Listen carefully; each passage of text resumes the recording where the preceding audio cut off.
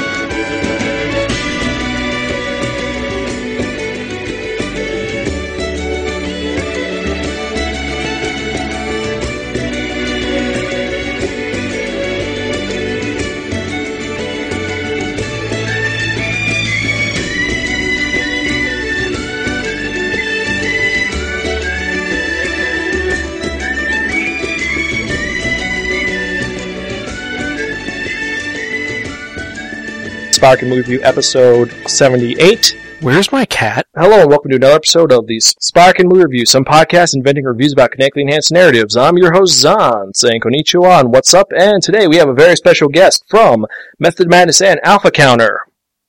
Sean Ryan. Yeah, thank you for being on the show. Thanks for having me. Good to be here. Yeah, it's no problem. So, what is new on Alpha Counter? Anything interesting? Because the last one was your Taken episode. Yeah, we recently did an episode covering Taken 2, because that had just come out. We have a bunch of things we're working on. I have two podcasts of my own, which is Method to Madness, and also Alpha Counter.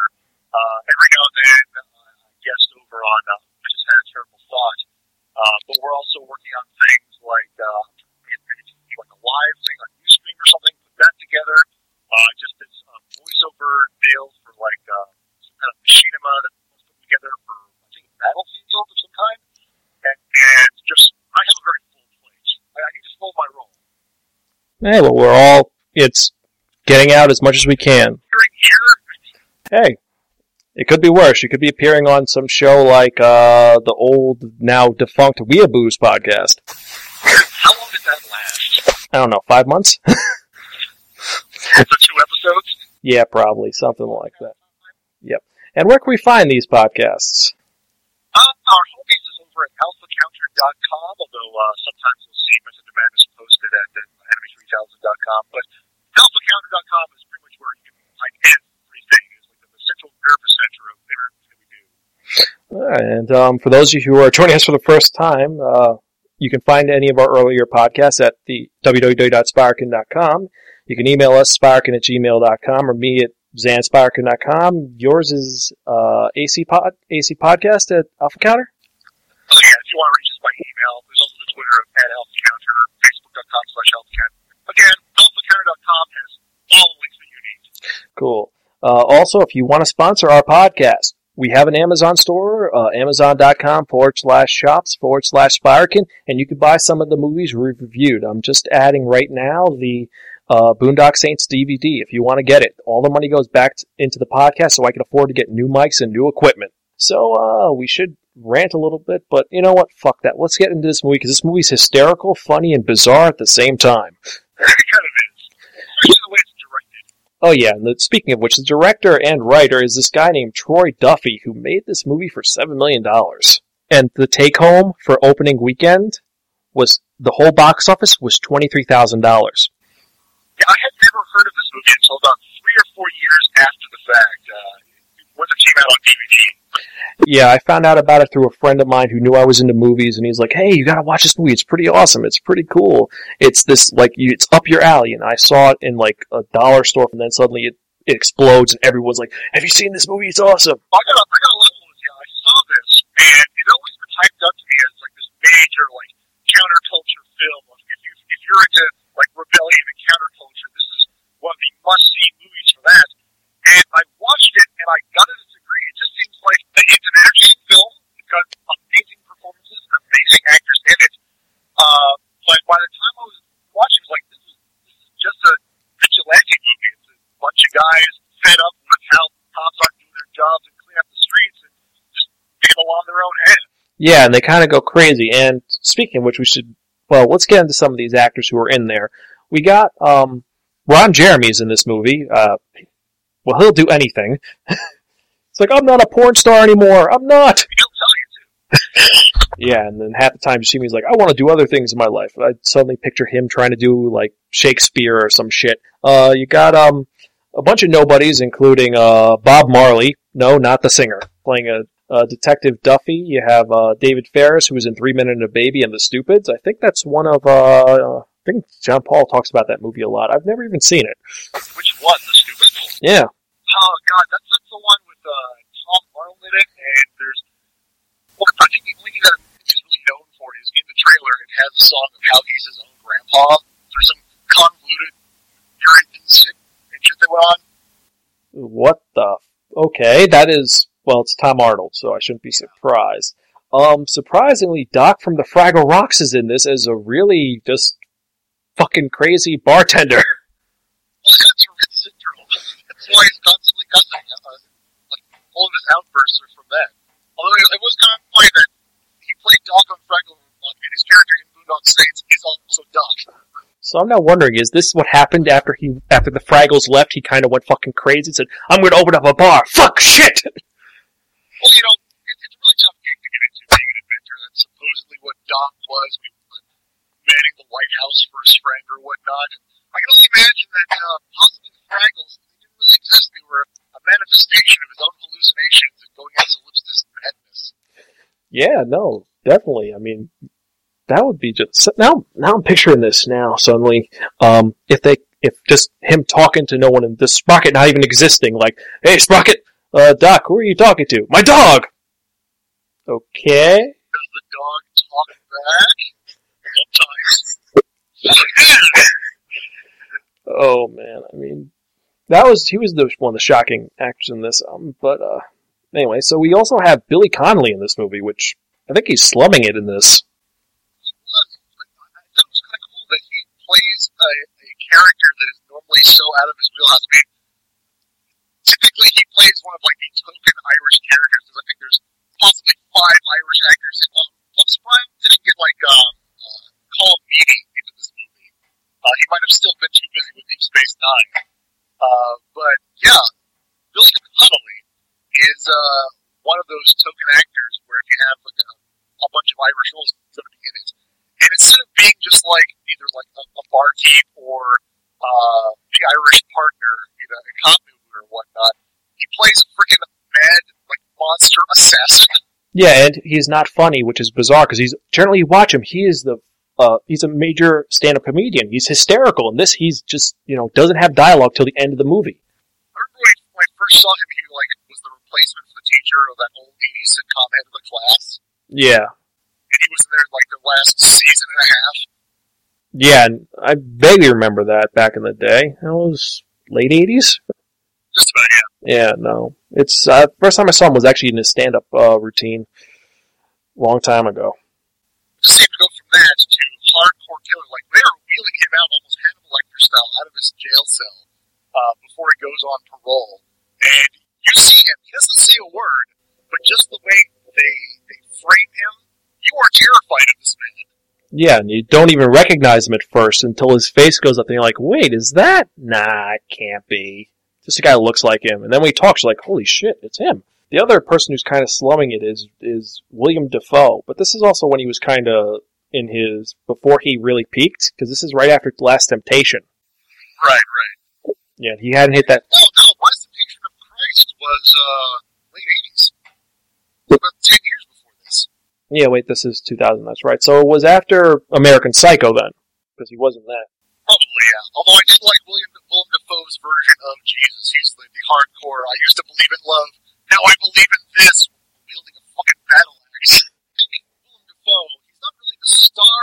Well, you could argue he's the star. He certainly steals this movie. In more ways than one, and in other times you just look at him like, what the he's like a car accident. You watch him at some point, you're like, I want to look away, but I can't. He really gets into the role. It's almost like he is in love with the character that he is playing. And he doesn't hold back at all. If he's slumming it, he doesn't let it show. No, he doesn't. And the other options they had were Robert De Niro and Patrick Swayze for that character.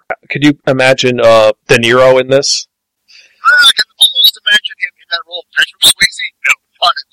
No, not at all. No. That was when he was... No. At that point, he was done. The last 3 actors you have Rocco, whose real name was David Bella Rocco. They made the character specifically for him. Yeah, and he was, I think, one of the funnier highlights of the film, because he's someone who, he's not a real actor, but he's like one of those people who's just a fuck up, and you're like, what's wrong with you, dude? Right. He's kind of like a goofy sidekick that they kind of keep around just because they kind of feel sorry for him. He's sweet, and it's like, well, it's our old buddy. Yeah, and he causes a lot of the problems. Often the means to their end. Yes, exactly. He is the means to their ends. He is their answer to a lot of their quote-unquote prayers. Because this movie is also, if you think about it, on one hand, it's a vigilante movie. On the other hand, this is the possible, either it's a religious experience with these 2 men, or it's about 2 delusional psychopaths. I mean, there's another film that isn't related to this called,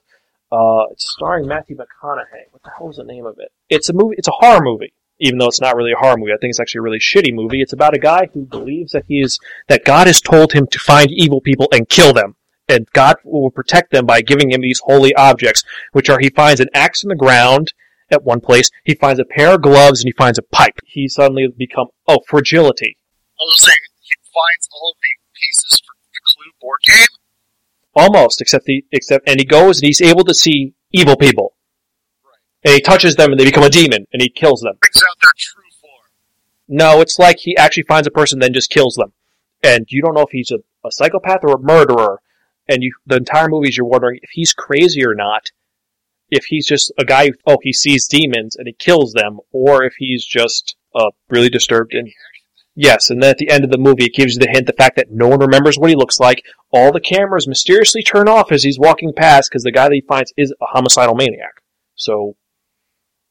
you don't know. Exactly. This film's similar to that, where you don't know if these guys are just completely crazy or if they really had a religious experience where God told them to do this. God's work. Because, well, one thing, they're Catholic. I mean, coming from kind of a Catholic home myself, you kind of buy into just things being ordained, and especially if you believe yourself to be a saint, they think that they're doing God's work on the streets. They're cleaning up evil when the local authorities are unable to, so they're just going to take it into their own hands. And like everyone in the neighborhood calls them angels because they come in and smite evil and take it off the streets. And I don't know if there's an element that they believe that, or it's ever suggested in the movie that God actually had a presence and a participation in their actions, but you can easily buy in that they believe that they are doing God's work. But also, I wouldn't say that they're, say, crazy or people who have snapped.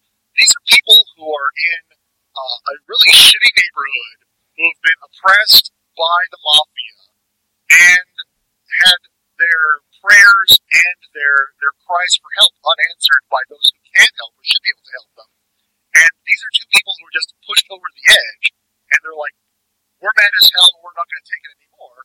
And they start, flexing their own muscle. And as a result, they cause this huge controversy where everyone's wondering, are they right, are they wrong? Because this is true, the statement that they make in the movie, but we'll get into that in a bit. Now, these two guys playing fraternal twins, which I was like, really? Fraternal twins? They could have just done one actor and just done kind of like the Parent Trap deal, but they said...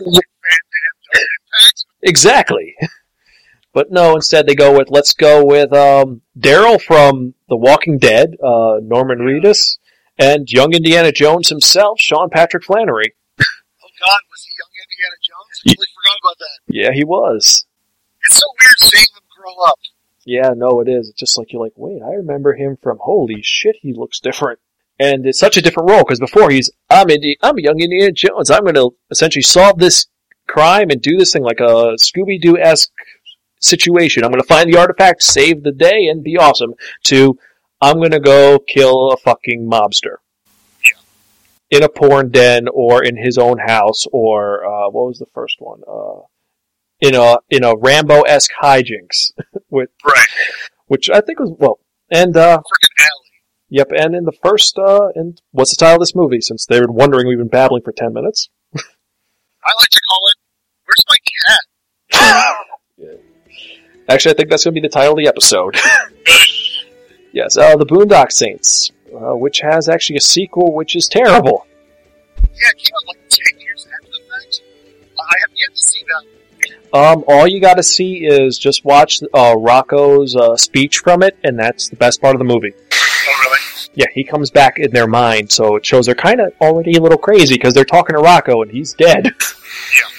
And the cat's back, too. Wait, the same cat? Yes, the same cat with the collar. That can't be the same cat. It's their... Well, maybe it's a zombie cat like in Pet Sematary. I mean, they can get a new cat and just make the cat the same thing, that have the same name. Did they even this in the first movie? No, remember he was telling the girlfriend, what's the fucking cat's name? What's the cat's fucking name? Yeah, I assumed that the girlfriend just beat him up so that he would not pull the trigger and shoot him in the head. He was already high-strung as it was. I mean, he was just crazy. I mean, because he just killed... Well, so we're getting a little ahead of ourselves. So, for those of you who don't know, as we said, Boondock Saints is about two guys who live in a rough neighborhood. They're Irish-born, moved to the United States. They have a mother who's completely a drunk psychopath that they actually cut out of the whole movie. I was like, where the hell was she? No, the deleted scenes have them calling her on her birthday to begin with, and she gets so pissed off she takes a gun out, cocks it, and just shoots it, and they hear this over the phone. They think she blew her own head off, and she's doing it to fuck with them. Right, yeah, but they moved to the United States. They work in a meat factory, and they're very knowledgeable in things that most meat packers shouldn't know. I don't know, if you're living in some kind of major, urban area where you have a melting pot of different cultures, it makes some sense to me that they would be multilingual to some extent, at least. True, but I mean, Spanish, I'd understand Spanish, Irish, English, but then Italian and Russian? Russian I would buy because their town is so heavily controlled and influenced by the Russian mafia, in that culture. But you're right. It does. It has the suspension of disbelief when they're learning and able to speak fluently at least 7 languages. And they're also amazing shots. I mean, but also if you think about it, the fact that they're what their bloodline is, you know, they might have been taught things beforehand. We don't know. We'll never know. I mean, the fact that he recognized them, you're like, really? After a while. Yeah, first, I'm going to shoot you and try and kill you, then, dun dun dun, spoiler. From a distance, I couldn't really tell. Yeah, I'd be like, oh, I'm sorry, I didn't, well, you know what? 10-year rule, fuck it, we'll spoil it. Like, how the fuck he doesn't know they're his kids? I mean, he sees the tattoos, he hears, it takes until, oh, you guys are my kids, because you're doing the prayer I taught you. Right, we're talking about Billy Connolly's character, who, this monster assassin who has just been released from prison, turns out to be between's long-lost father. And there's a point where the Russian mafia has hired him to take out the brothers, just after the brothers have taken out another group of mafioso. And it's one of these where they have this really awesome, glorious shootout scene in front of the house, and the way they even film it, they have Willem Dafoe kind of tell the story as it happens, and he's kind of injected into the scene, and there's this operatic music, and it's this glorious thing. But then you realize, between the two brothers and Rocco, and then this amazing assassin, which, right, fine, he's been enjoying for, 10, 15, 20 years? Who knows? He's been in a gulag, and they just let him out, and he's suddenly badass. Yeah, and he might be a little rusty, because he only lands, barely any kind of hits, and he raises one of each of them, really. He takes off Rocco's finger. Yeah, but, he's toting, 6 guns, and he's a master assassin. He wings one brother, he gets the other one in the leg, and then knocks off, Rocco's finger in a fucking lucky shot. Yeah, he's probably like, it's been a while, No headshot, no center of mass, dude! Yeah, well, maybe it's the arthritis. He's like, I gotta focus, hand in pain! Ugh! But then that kind of, it goes, it follows through the family, because here you have the two brothers, together, both wielding 2 pistols each, striking one target, which is their father. They don't know the time. It's one guy, and none of them land a single hit on him. I'm gonna have to go with protagonist shield number X, because he is they both got the good guy hit, essentially. They both got hit in the arms or in the shoulders. Rocco was a red shirt. We knew that from the beginning. But at the same time, I suppose it is movie magic, because if they didn't have all the bullets fly and don't make any hit, we wouldn't have that beautiful shootout scene. Oh yeah, no. And also it was conjecture. We don't know if there was something else going on, if a kid had come by. It was just essentially what Smecker was thinking happened. He constructed it. It wasn't like before. Talking about Willem Dafoe? Yep. He was assuming that there were 6 guys. He was hesitant. He didn't even believe that, ironically, with the cops, maybe it was one guy. It was actually Billy Connolly. Yeah, and it was, Agent. 6 guns. Shut the fuck up. Yeah, but that guy had, how many? He was, batting 1 to 1,000 at that point. He's like, they were serial crushed by some really huge guy. Yeah, there's a freaking broken toilet lid right there. I almost wanted to applaud, because it's like, oh, that cop finally got it right. Good job, dude. It's a shame that Well, they find out later, when he says, he's like, there was only one guy. He doesn't look like, oh shit, I gotta apologize to Greenlee. He's like, oh fuck, he was in trouble. So, like we said, they run, St. Patrick's Day, these two brothers run afoul of the Russian mob, this guy named Chekhov. And I love that line. They said, okay, we got a McCoy. You're Chekhov? We got a McCoy. All we need is a Spock, and we got an away team. A nice roll. They get into a bar fight, and these Russian mobsters decide to go a little bit further, and they get angry. And they try to kill the brothers. One thing leads to another, big fight. They end up coming on top over the mobsters, but this leads to a greater, they have a religious experience where earlier in the film, a priest was talking about Kenny Gervais, who, for those of you who don't know, years ago there was a woman who was pretty much killed outside of her apartment building, and everyone saw it and they did nothing. So this leads to them realizing they have to protect the innocent, and they gotta just weed out all the evil to do it. Right. Evil only succeeds when good men do nothing. They've realized that we've got to do something. But then on the other hand, if you think about it, when someone does try to do something, the law tries to stop them no matter what. I mean, or they think you're a lunatic, like, look at all the people who become superheroes. Right. Yeah, it's like, just look at them like they're crazy. Or you say, oh, they're just a vigilante who's a murderer, like the Punisher. I mean, that would be what a real superhero would be. A guy just finds mobsters, kills them. And that's what these guys decide to do. And I love the kind of meta humor, the fact that they point out things that happen in movies, and it happens that way, and then they're like, this isn't how real life works. Yeah, somehow it's happening in this movie as well. Yeah, it's like, what was it? The rope, the fucking rope. It's like whenever you see a superhero movie, someone's going to have a line. It's like, what do you think, this is a fucking comic book? And you're like, it's ironic because it is. And it's the same thing here, but it works a little bit better, I think. Because it is a little more indie, and that's a dumb word for me to use, but that's... It's not like anyone has any super abilities, or even like, it's not like the Punisher where like he just gets mad one day and suddenly he's freaking Batman. These are guys who are street smart, and they're a little bit savvy in terms of forensics and making sure, like, doing hits and whatnot. But honestly, most of what you see in the movie could possibly happen. Yeah, it's true completely. It's all plausible. I mean, and some of the things they do are very intelligent. I mean, for example, when they get shot from El Duce, Billy Connolly's character, he runs off, and the first thing they do is their blood is sprayed everywhere. First thing they do is they grab out a little spray bottle with ammonia and spray it so that they can't be tracked. Right. To make it. At least they could, I believe what they were describing is that they could probably have a match, but because the ammonia contaminates the sample, it would be inadmissible as evidence, so they technically have nothing. Yeah, and it was the only reason why Agent Smecker, William Dafoe, found them was because, well, there's a finger there, and yeah, you know, and Rocco's character was a known criminal, a stupid criminal, but he was a criminal, and they had the match and said, okay, it's got to be because he was associated with these guys, and these guys done it before, and that's it. Overall, you said that you felt that the movie was a little not overblown, was what's the word I'm looking for? Like the reputation didn't really live up to the hype. Maybe it's only because of the people and the crowds that I'd heard it from. Like I said, I had heard this kind of touted as some major, fuck yeah, counterculture movie, but it was really just a vigilante flick.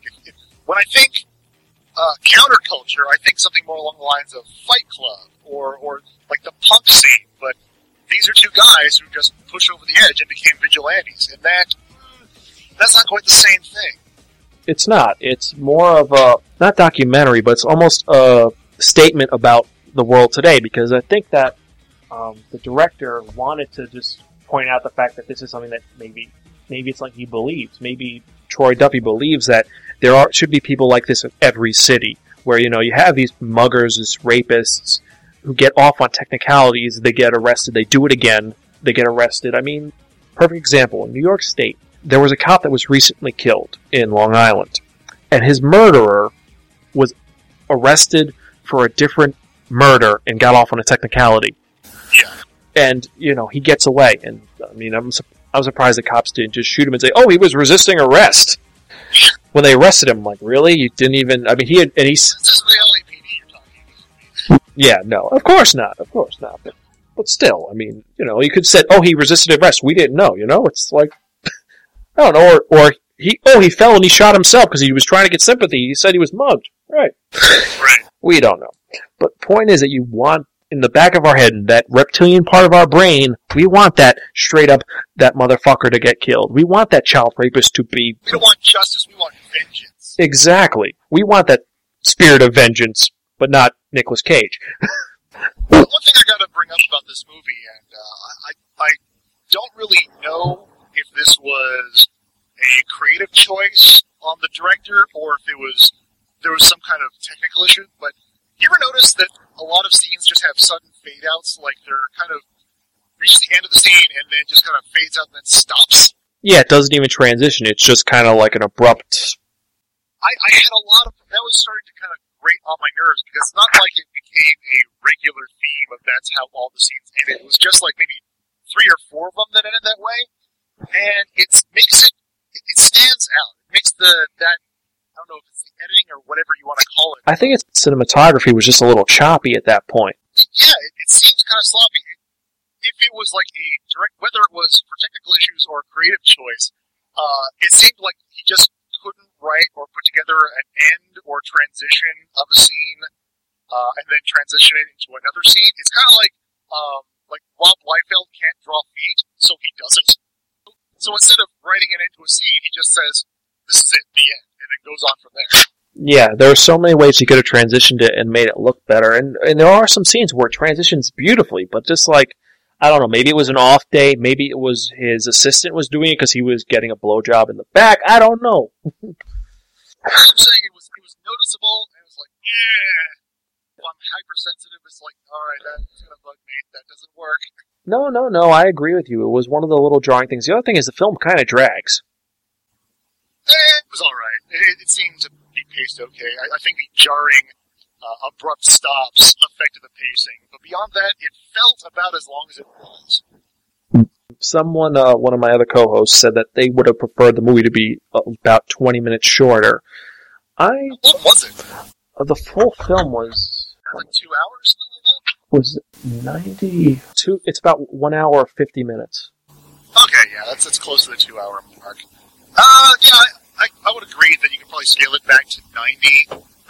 There are some things that are probably not as essential, but it felt about as long as it was. Yeah, no, I think that maybe cut off from the scenes of those filler scenes, like when they're waiting for Rock at the apartment and the girlfriend comes back. I don't think they needed that. You know, I'm gonna correct myself right now. I think the movie should have been 20 minutes longer and have all those 20 minutes be Doc. Yeah, okay. We needed more Doc. Oh, yes. I did, in my heart. No, Doc should have been a major, more prevalent instead of the only 4 scenes of him saying, he gave me this, oh, fuck it, he gave me this. I almost wanted to see Willem Dafoe and Doc in the same room interacting. With Willem Dafoe and his idiosyncrasies, and Doc with his Tourette's syndrome and foul mouth. Oh, that would have made the movie huge. Have those two try to have a dialogue together. Oh, God. But would it be William Dafoe in drag?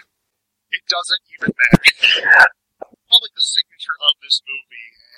And despite it not living up to the reputation that I was given of it being a counterculture movie, it is a great film mostly because of Willem Dafoe's performance as this gay cross-dressing cop who is still a super badass. And he's just completely out there. I mean, from him listening to La Boheme and just describing the scene, or the scene where the guy's cuddling with me, he's like, "What the fuck's wrong with you, you fag?" I know, right? Yeah, it's like an intimate moment. What? Yeah, then what was it? Not the fag man quote. What was the other one? I imagine Willem Dafoe is a power top, easily. Oh yeah, no, he is a top, definitely. Power top. Super cop, power top. One of my favorite scenes with William Dafoe was the scene in the confessional.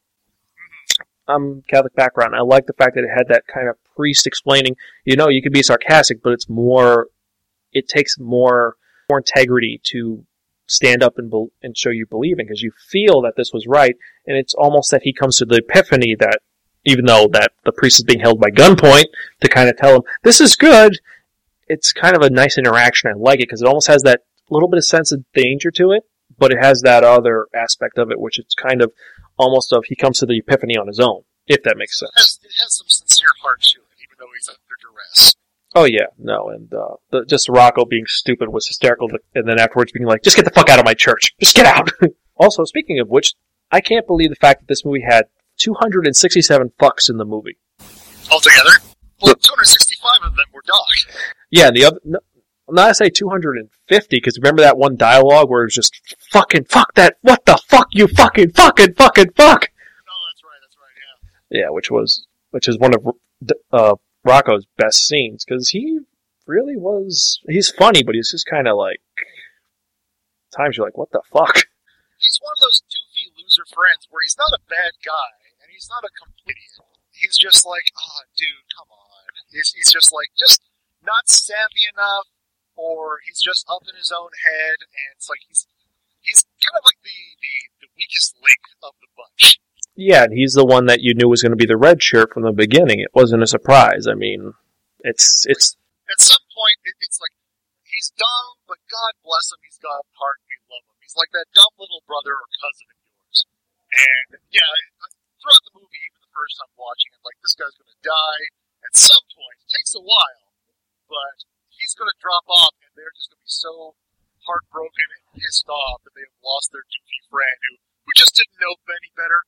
You know, he just couldn't make the cut, and then his life was taken too short and too soon by these assholes, and they have to go and avenge him for the final act. And you felt bad for him. That's the thing. Usually there's characters that they insert like this that you can't wait for them to die, but it still came as a shock. It's like, dude, you didn't deserve to die, but maybe it was for the best. I mean, you weren't really doing very well with the life you've been given. Yeah, I mean, he had 3 opportunities to prove himself, and the first time, what does he do? He gropes a freaking unconscious stripper's tit? Well, yeah. I mean, I'm not gonna lie, I would have done it too. I was saying, it's like it's harmless. Yeah, then the one with the psycho in the clubhouse with the cue ball. They're like, let's let him handle it. Is it your time? Let's see what he does. This is what editing's for. I don't know if he's still recording. I may be on mute, but that'd be amazing. So, podcasts are enjoying the show so far.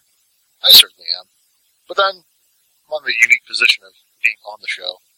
I mean, it's kind of different. I suppose once I listen back to it, I don't know. I'm so self-conscious. I still may enjoy it, but I might have to listen to myself.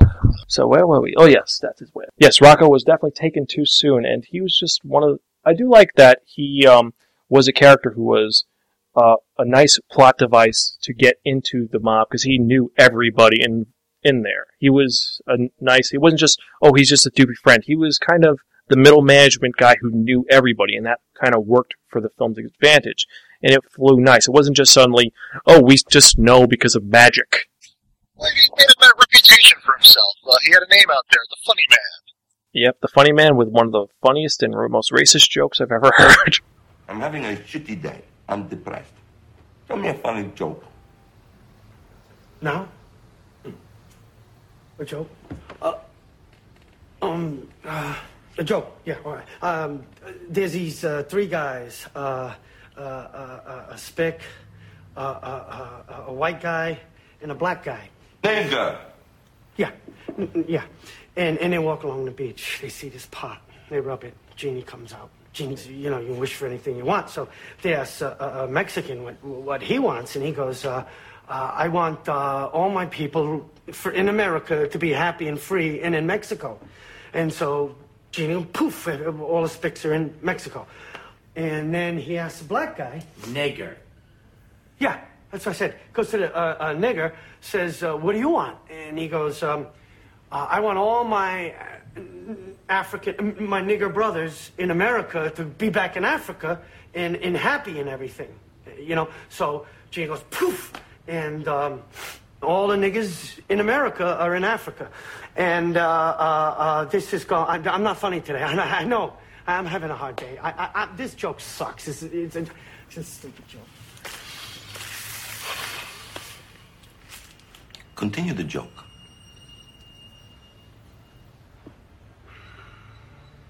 So the Genie says to the white guy, what's your one wish? And the white guy goes, you mean to tell me all the niggers and spicks are out of America? Genie goes, yeah. He says, well, I'll have a Coke then.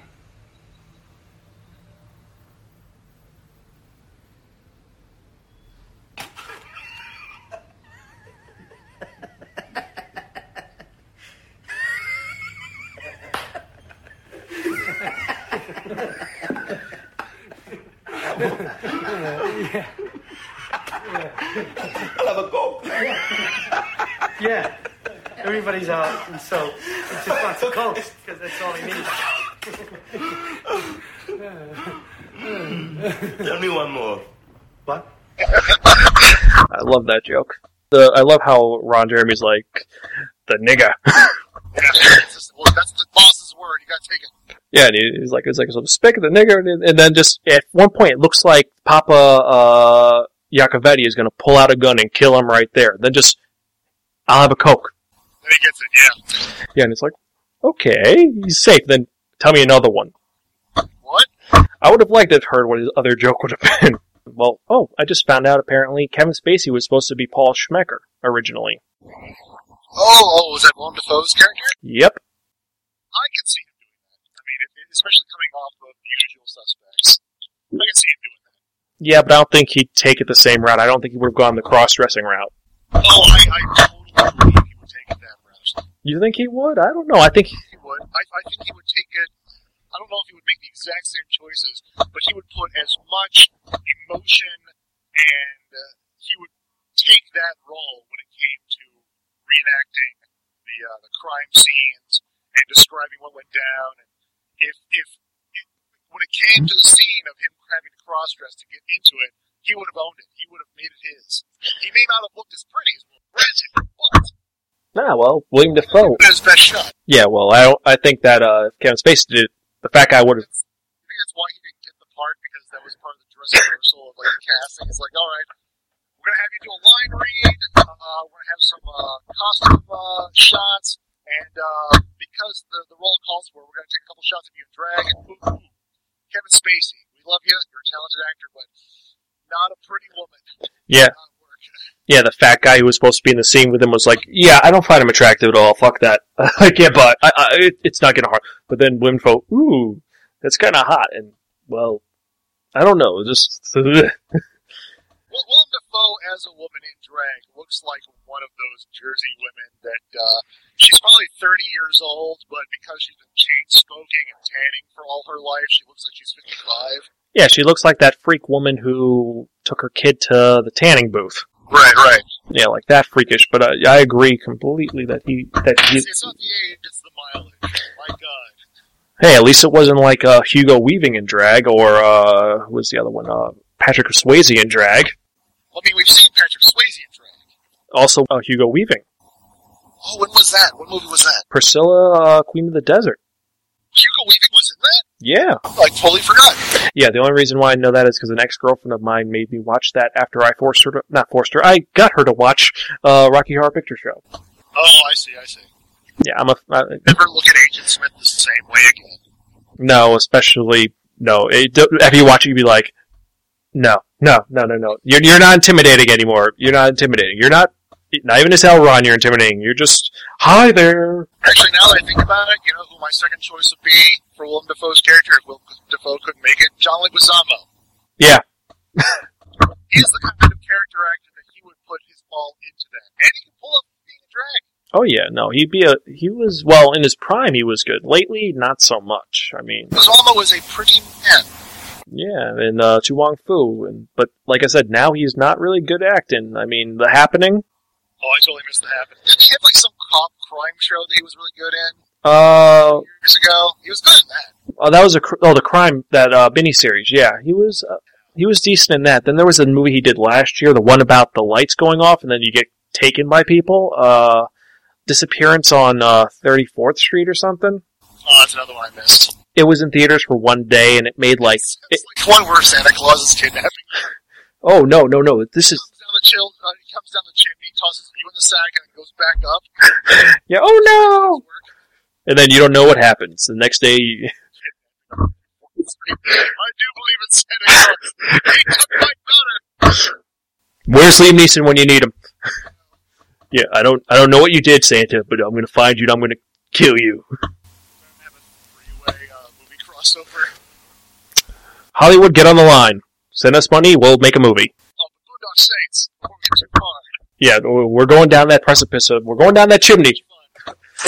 Oh, yeah. But back to Boondock Saints. This movie had 5 fights in it, including the bar fight. I'm going to say, out of them, which one do you think was the best shot and which was the most fun? Oh, for both my answers, I'm going to do the one where they take out the 9 mob guys. That was especially fun to watch. Yeah, no, especially with the fact that it starts off where they're fighting amongst themselves in the duct above them, and that leads to everything going to hell. And then afterwards, they totally fuck with Rocco. I always loved that bit. It was like, wait, you brought a 6-shot revolver to take out 9 guys. What are we going to do with the last 3? Yeah, laugh him to death, funny man? Yeah. Yeah, they fucked with him so much, and then they got their money. They saw, oh, what's in the little wheat case? And they just still act like brothers, and I like that they had that chemistry with them going. You know, they had that punching in. A lot of the deleted scenes had them fucking with each other in different ways, and also it had the scene in the beginning with the giant dyke, and that scene's pretty funny. It's on Glee now? Yeah, and she totally deserved the punch to the fucking face the way she is, because she went for the kick to the balls and the punch to the face, so she deserved to be just fucking knocked the fuck out. Yes. No, but again, we digress. We're going towards that tangent train, and for those of you playing the home game, remember, every time we go tangent, take a shot. That's usually how we get on the tangent train. Oh, yeah, no, definitely. I usually, right now I'm drinking some scotch. What are you going with? Are you drinking anything, or are you sober? I'm doing it straight tonight, man. No, I needed a little bit. A late night podcast binges. No, I needed this today because I found out that one of my coworker got fired, which I was happy about. But then on the other hand, they just told me, yeah, we need to evaluate your performance. So I'm like, fuck. Yeah, so I mean, yeah, hopefully not. Hopefully I can fix everything up. But again, this is stuff which, yeah, fingers crossed. I mean, I love doing podcasting, but if it paid the money, I think it would be awesome. I think all of us would be happy. The only person I don't think would be Daryl Surratt, but that's, again, another... Always miserable. Yeah, he's just curmudgeonly and just angry. I mean, he called us for our 100th episode. He was ranting and raving, like, you guys reached fucking 100 before us? Like, technically, you guys reached it way fucking before us. Well, so did we. I mean, yeah. I made a special note. Yeah, we all did. We're like, well... Maybe if you did more than 3 podcasts per year. Yeah, no, those lag times are way too bad. I mean, we're just behind because, in the website, we're behind because... our editor, but back to this total thing. That was a good firefight, but I think the most fun firefight or fight was the bar fight. My second choice would have been the Peep Show. Oh, with the Wyatt fucking Earp? Yeah. We got a cowboy.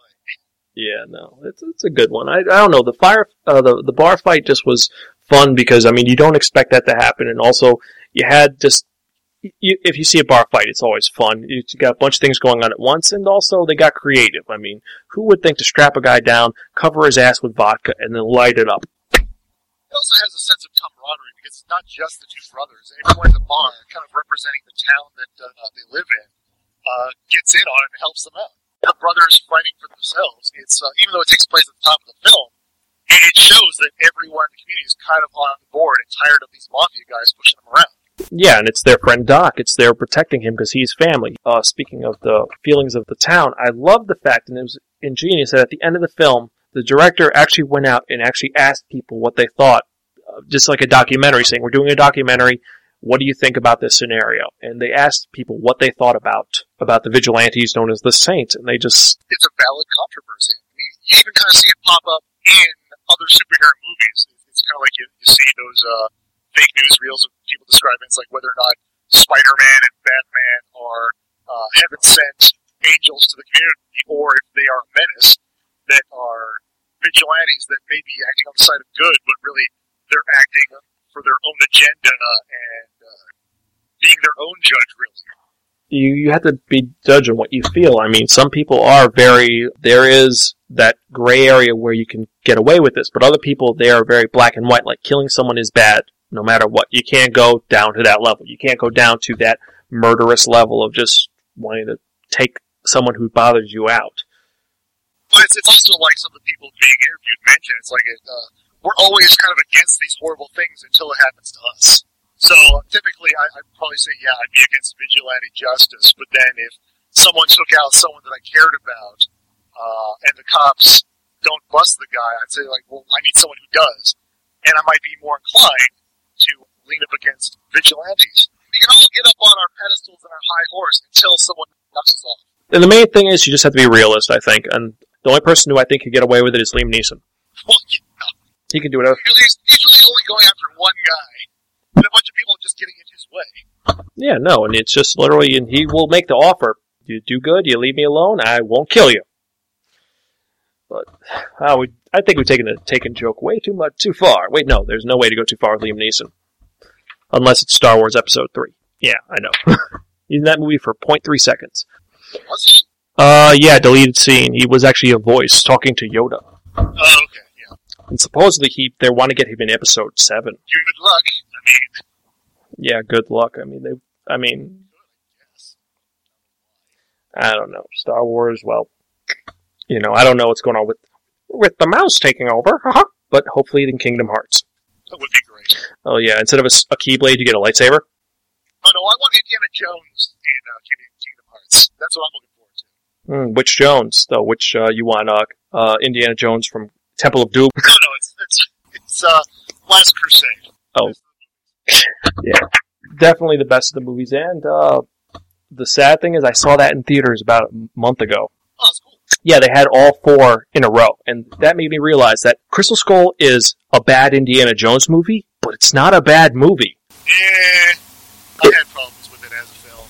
Well, the thing is, I watched all 4 in a row in a theater, which was awesome, but the thing is, halfway through Last Crusade, unfortunately, the popcorn and water and me not going to the bathroom hit me, so I had to run out right when they're escaping the castle. Best scene in the movie, and I'm like, fuck! Like, must hold it in, no cat! Gotta go! But anyway. Spoiler, it's a UFO. Yes, spoiler. Anyway, let's go on. So, besides that, I think, so who would you give MVP to this movie for? Who is the actor or character that you think was best realized in this film or best designed in this film? Oh, it's so easy to just throw that at Willem Dafoe, but I'm giving it to Doc. Gerard Parks. Yeah, I'm gonna... Even though he steals a joke from Biff Tannen from Back to the Future, still give him MVP. I'm gonna give it actually to... Ron Jeremy. No. I don't want to give it to Ron Jeremy. He was sleazy and made me hate... Actually, no, wait, that actually works. No. That was super effective. He did his job right. I'm going with Bob Marley, because he was just a douchebag. Because he was so... He's like, every time, I got a theory. Alright, I want a coffee. Oh, fuck. I want an onion bagel with cream cheese. Fuck! Eventually, so like, yeah, you're gonna drive me, be my chauffeur on my date for the next month. Oh, man.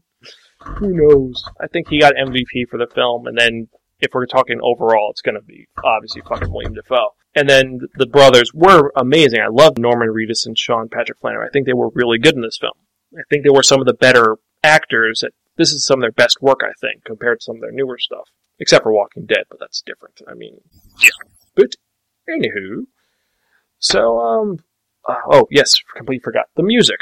This soundtrack, I think, worked pretty well. Because it was just subtle enough where it hit you over the head with the soundtrack. It worked where there are the lulls where you didn't hear it, but then other parts, it accentuated the scene. What did you think? I was going to say that I think a sign that they got the soundtrack right is that I barely noticed it. Even the few times that I did, everything was so organic and fit with the rest of the film and the scenes they were in that it just kind of all blended together. It mixed in such a great and subtle way that it worked. It worked so well. And also the opening theme, which is called the Call of Chula. I can never fucking pronounce that name. Call of Cuchulainn. Oh god, I'm sorry, all Irish listeners. I'm a spick. I'm not gonna lie. I'm a Hispanic. I talk Spanglish. I can't really enunciate Irish. My Irish brogue sucks. So, well, anyway. But it's the Blood of Cuchulainn. But that opening theme, I think, was really good, and it worked really well with the film. That's a nice way to open up and show kind of that. It just kind of set you up for you're gonna have a fun time because the movie is fun. There you go. It could be overrated, but it's a fun film. And with that in mind, let's get to that part most of you have been waiting for, and that's our rating for the episode. Now, for this podcast, we have a 5-point rating system. We don't use numbers or letters or stars or thumbs up or dicks up or whatever. We got 5 ratings for how we think a movie's going to be. Now, our highest... Okay, no problem. If you're not going to use it, I mean, we might as well. The only time we used it was we used 4 dildos up for Rocky Horror. But that's, again, that's for that Rocky... Imitation dicks, sure. Nah, you want to use a real dick. Or on the other hand, you could use a flesh lamp. 4 flesh lamps up. Wait, no, that doesn't work. The more big version of the fleshlight. Yep. But okay, so our highest rating is really, really, really fucking cool. If you don't watch this right now, your blood will dry out, your brain will freeze, and your soul will be forfeit to the 9th layer of hell. Where blah, blah, blah, blah, blah. Pretty much we're going to say that instead of Jar Jar Binks massaging your shoulders, it's just pretty much you get executed by Ron Jeremy using his gun. And I don't mean his .38.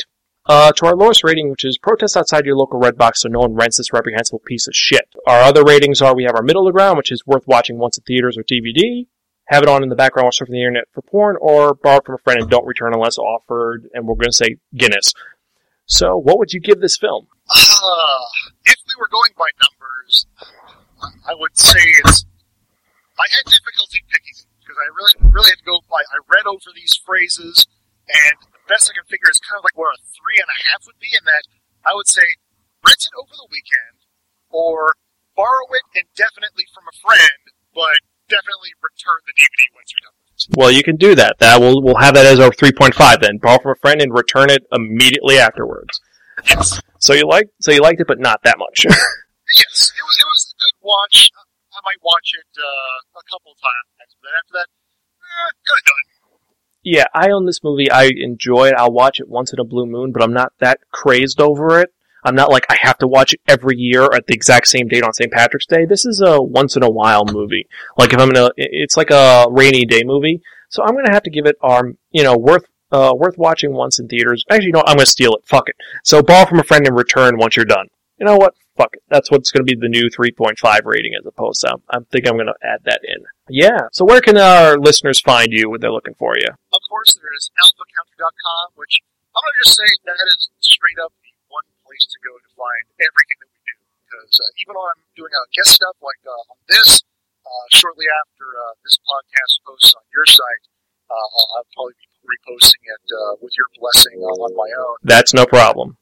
Yeah, we put everything that we ever do, including our own shows and guest appearances, can all be found on alphacounter.com. All right, cool. And you can check us out at www.sparkin.com. You can email us, sparkin@gmail.com, or me at zansparkin.com. We're on Twitter, Facebook. Supposedly we're on Tumblr. I don't know. That's Hope's department. And also, if you're really crazy, you can find us at con near you. I think we're actually going to be at Anime Next. Yeah, it should be fun. So, I guess that part, a lot of you who are listening have been waiting for. What am I talking about? I'm talking about that one. That only.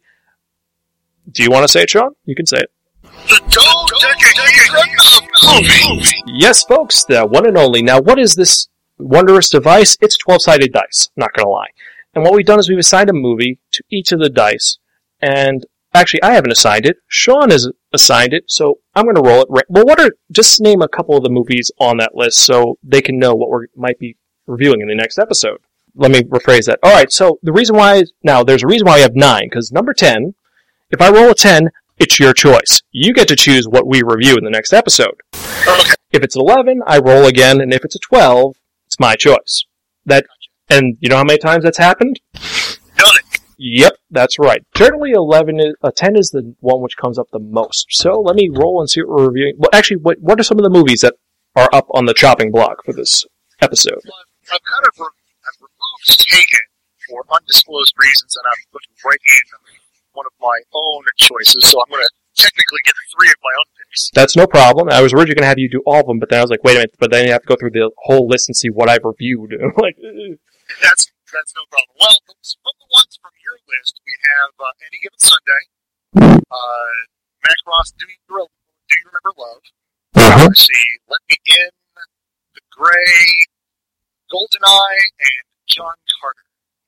All pretty good movies, except for The Gray, but that's a torturous film. Yes, and then there's my 3 handwritten picks. I will roll and see what we're reviewing, and then afterwards we'll... Number 3. Number 3 is one of my picks. It's going to be Basketball. Oh, I love that movie so much. I love the fact that Alpha Counter's opening is that. I was going to say, that was the correct response to that decision. Oh yeah, no. Basketballs is an amazing film. I love it so much, even though some people say, oh, it's such a dumb movie that the dick joke is so, it gets used. Well, it's Trey Parker and Matt Stone. It's directed by the Naked Gun guy. I think it's written and directed by the guy who did the Naked Gun movies and Hot Shots and Airplane and stuff. Yeah. Also, did he do Orgasmo, or was that? Did he direct that too? No, Trey Parker wrote and directed Orgasmo. Oh well. Yeah, Trey Parker and Matt Stone appear in Basketball, but they had very little to do with the actual creation process. That is interesting, because most people think that they wrote it and directed it, but to know that they actually... Oh, it's a sucker film, top to bottom. Oh yeah, but it was totally worth it. It was a great commentary on sports entertainment. So I guess that's it for this episode, and so with that in mind... This is Sean Ryan from AlphaCounter.com asking... Where's my cat? I killed your cat, you druggy bitch. God, what? Why? I felt it would bring closure to our relationship. You killed my... Your what? Why? Your... Huh? Your what, bitch? Dad, I'll shoot myself in the head. You can tell me that cat's name. Go ahead. Your what? Your precious little... Skippy. Oh, Jesus, what color was it, bitch? So you fucking yell at it like that, you prick! Shut your fat ass, Ravy! I can't buy a pack of smokes without running into 9 guys, you fucked! God. And this is your host, Zahn, for the Spark and Movie Review. My favorite quote from 2000's Boondock Saints is going to be... Fucking what the fucking fuck? Who the fuck? Fuck this fucking... How did you two fucking fucks? Fuck! Well, it certainly illustrates the diversity of the word. Well, that's it, guys. We're out of here. Catch you next time.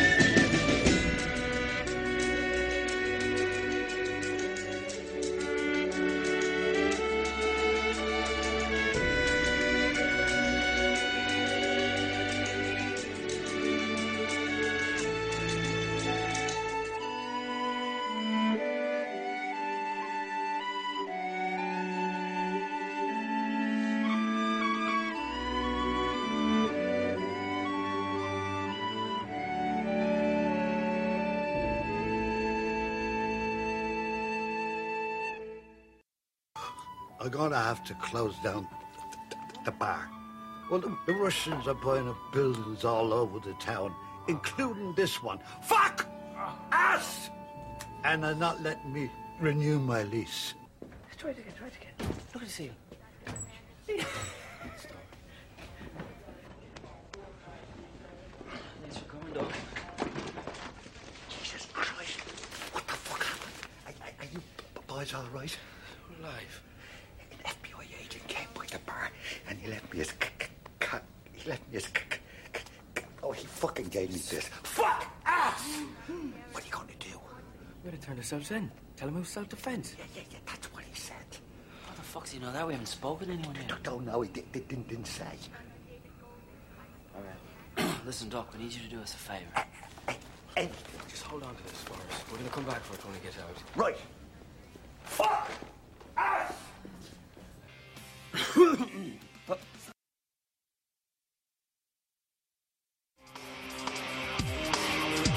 On the streets of Boston. This was no gangland assassination. It was way too sloppy. Something went wrong here.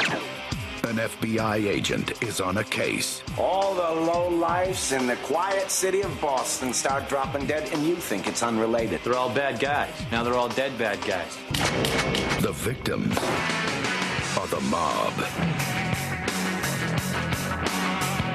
What we have here, gentlemen, is the beginning of the first international mob war. And the hitmen think they're on a mission from God. Anybody you think is evil, don't you think that's a little weird, a little psycho? Sort of like 7-Eleven. We're not always doing business, but we're always open. That is nice and put. There was 2 shooters. Bang, fantastic. This guy's very sharp. If he hasn't figured us out yet, he will. All we know is what we found out from the neighbors. And the general consensus is they're angels. In a place where the violent have the power. Destroy all that which is evil, so that which is good may flourish. One lawman doesn't know whether to catch the killers. I believe what they do is necessary. Or join them. All the things I wish I could do, these guys are doing. With every breath, we shall hunt them down. Each day, we will spill their blood. There was a firefight!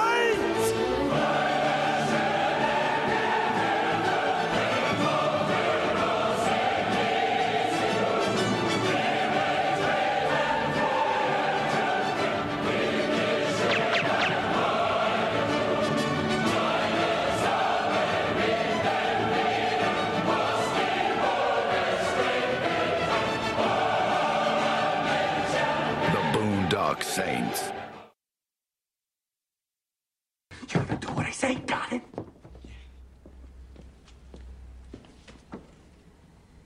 Yes. Sorry, you're gonna have to see this. Well, don't look at me. I didn't see it. Shut up. Shut the fuck up.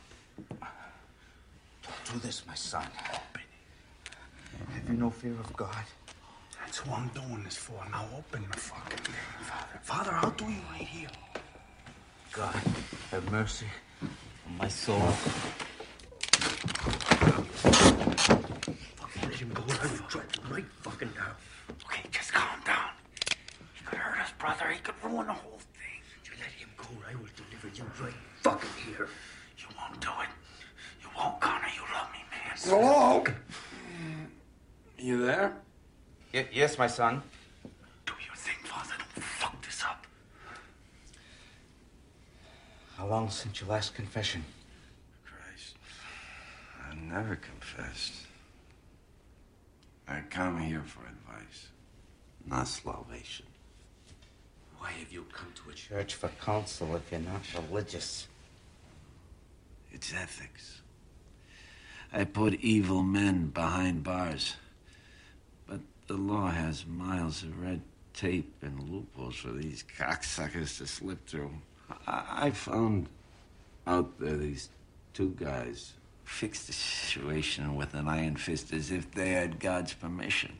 God's permission? God doesn't grant... In this day and age, I believe what they do is necessary. I feel it is correct. The soul is what gives us feelings.